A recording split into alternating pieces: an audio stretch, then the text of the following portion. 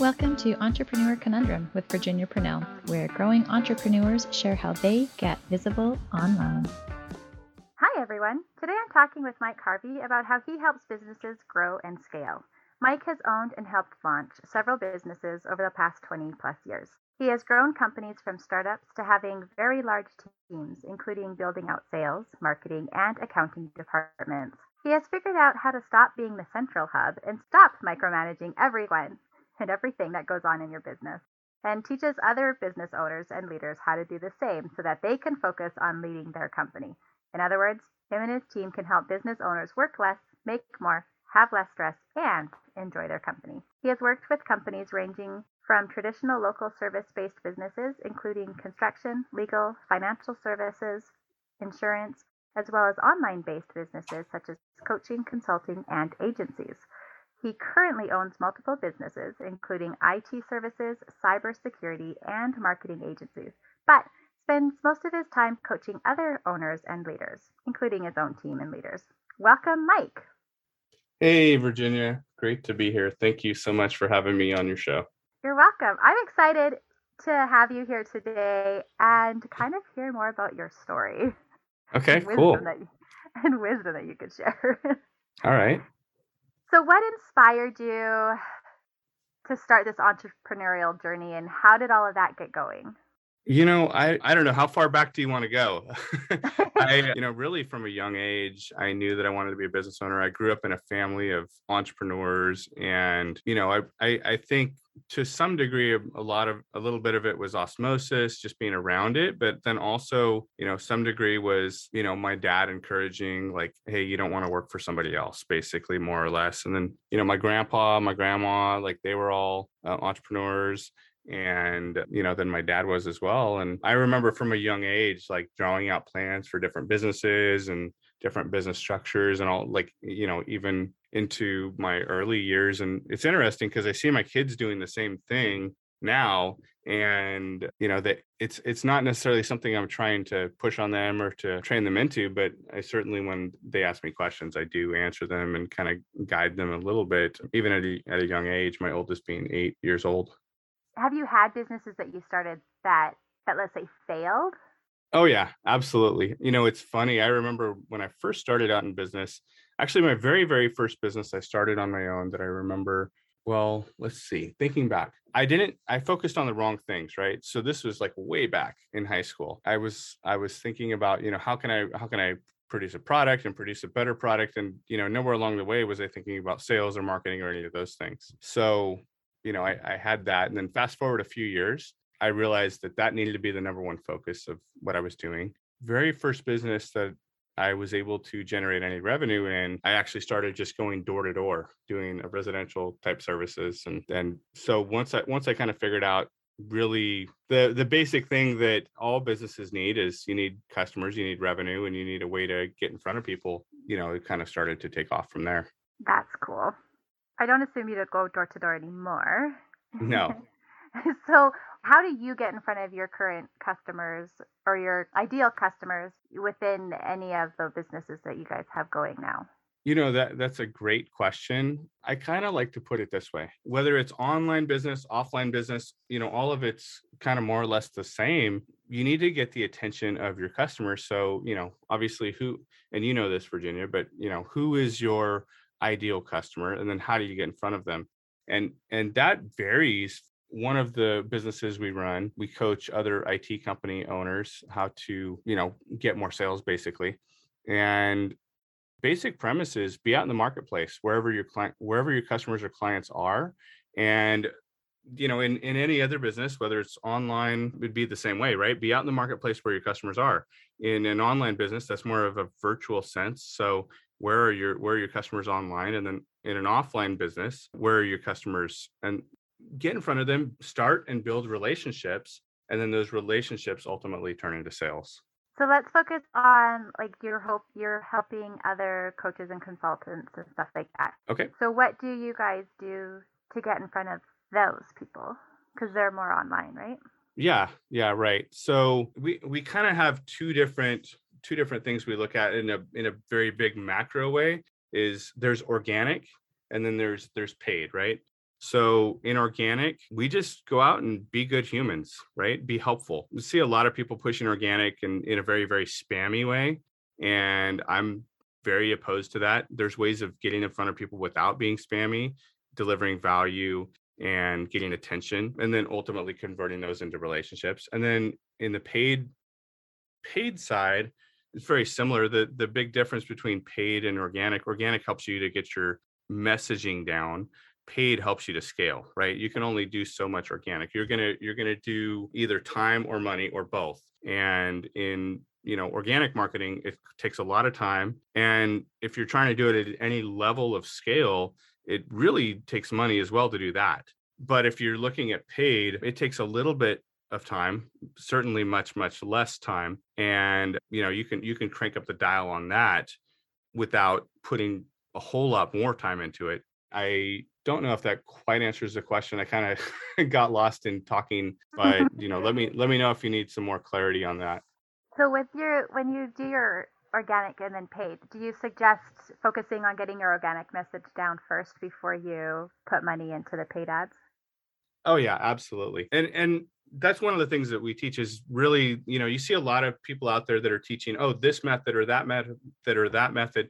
And, all of them work, but it really depends on where you're at in your business, what the right method is for you. So, we don't teach a one size fits all lead generation mechanism. We teach, what the right lead gen mechanism for your business depends on where your business is at, where you're at personally, the stage of maturity, and all of those things. So yeah, but to answer your question, yeah, get your messaging down to where you are attracting people to some level. I mean, you don't spend 5 years on it, certainly, and really, it shouldn't even be several months. Spend a week or 2 weeks, get your messaging figured out, see what resonates with your audience, and then once you have that figured out, then you can go to paid and scale that up. Is there okay, who's like we could stick to the coaching and consulting or online space if you want companies, but who would be like an ideal avatar for you? Really, it's coaches and service providers that are looking to make a bigger impact. They right now have been working with a lot of one-on-one, and they're not quite getting to that 10K per month figure, six figures. There are a couple of little tweaks that they could make, and they would easily get there and surpass it rather quickly. So ideal client for us is someone who's going to pay attention, someone who's going to listen, because that's key. Like if you're not going to implement what we teach, then there's no sense in spending the money to work with us. And then somebody who is about more than just the money initially, somebody who actually cares and wants to make an impact and a difference on the people that they serve. Totally put it that way.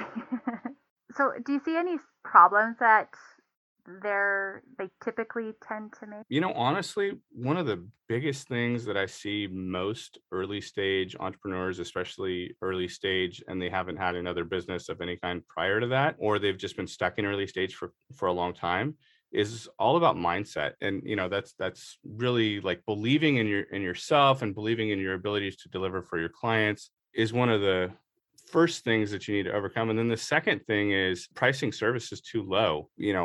A lot of times people will lose sales, and I've been on the buying side of this, but people will lose sales because their stuff is too low. And as a buyer, it's difficult for me to believe that I can get the results that someone's promising at a low dollar. And this is all over the board, and it really depends on what we're talking about. But I would rather pay $5,000 for something and believe that I'm going to be able to achieve that result from the things that I'm going to learn than pay $500. And most likely that coach or that service provider is not bringing in enough revenue, at least not from that single transaction, to be able to deliver on what they're promising. I know, like you said, it's hard to judge because it depends on your industry and stuff. But is there kind of like a little rule that you could do like to know that you're at a good spot? So is it like at first like double and see where you are, and then maybe increase a little bit until people, not everyone says yes or something like that? Generally, if you want to have freedom in your business, you need to be at a position where your pricing and your program or your services can scale.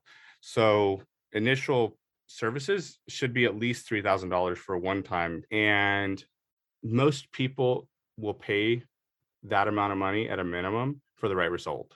So if you're not able to get that, you may be focusing on the wrong thing, you may be focusing on the wrong messaging, you may be focusing on the wrong result or the wrong pain points of your client. So, but once you're at that point, you can work your way up from there. But I also kind of look at it from the back side of it. So what is the result you're delivering? And then what is that result worth? And there's ways to quantify that regardless of what niche someone's in. It's certainly much easier to do in a B2B or like make money kind of space, but it can be done in relationships. It can be done in fitness, all of those things. So what is that result worth over a 12-month period?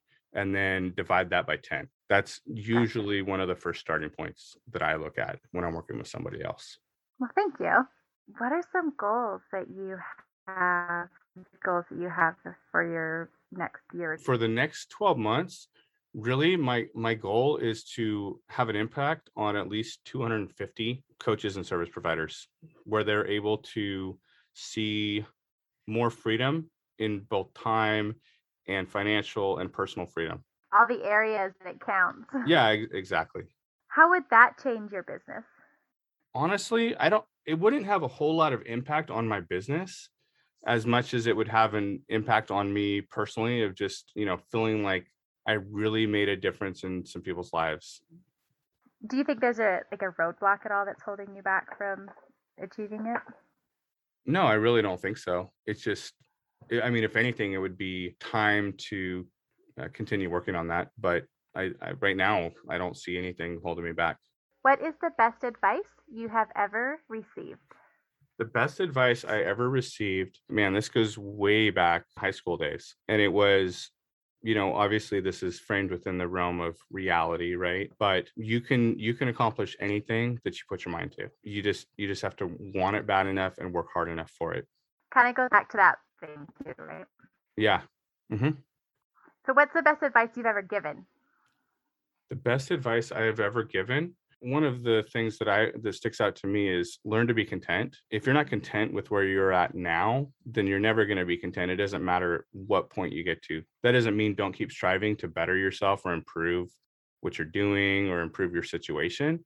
But if you can't be content, like even if you're flat broke, even if you're going through the hardest time in your life, if you can't learn to be content now, you'll never be content. The other part of that is, as I'm saying that, made me think about, going through the hardest time in your life. I think that's one of the big fears that people have. And one of the things that holds them back is fear of the unknown. And if you can stare that fear right in the face and really accept like, hey, what's the worst case scenario that can happen if I do this? The absolute worst case scenario. Once you can come to terms with that, that'll be one of the biggest obstacles you can overcome to achieving whatever it is you set out to achieve.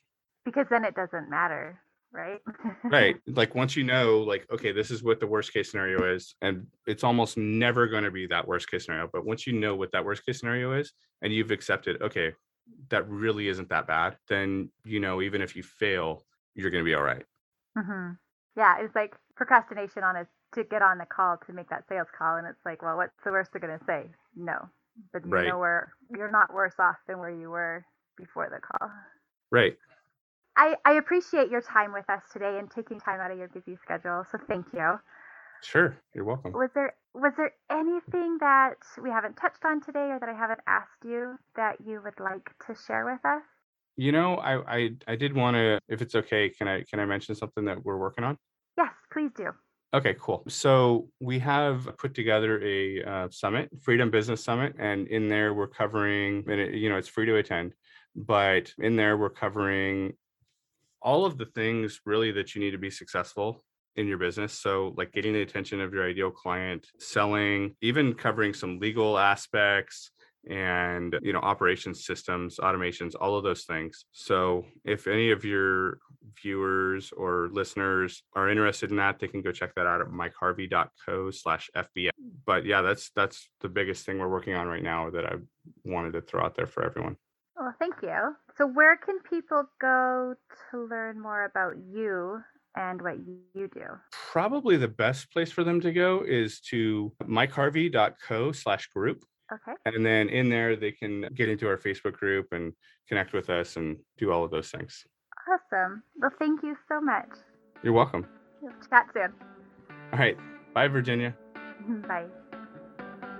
Thank you so much for joining us today. Be sure to subscribe and leave some love through a review. And I'll catch you on the next episode.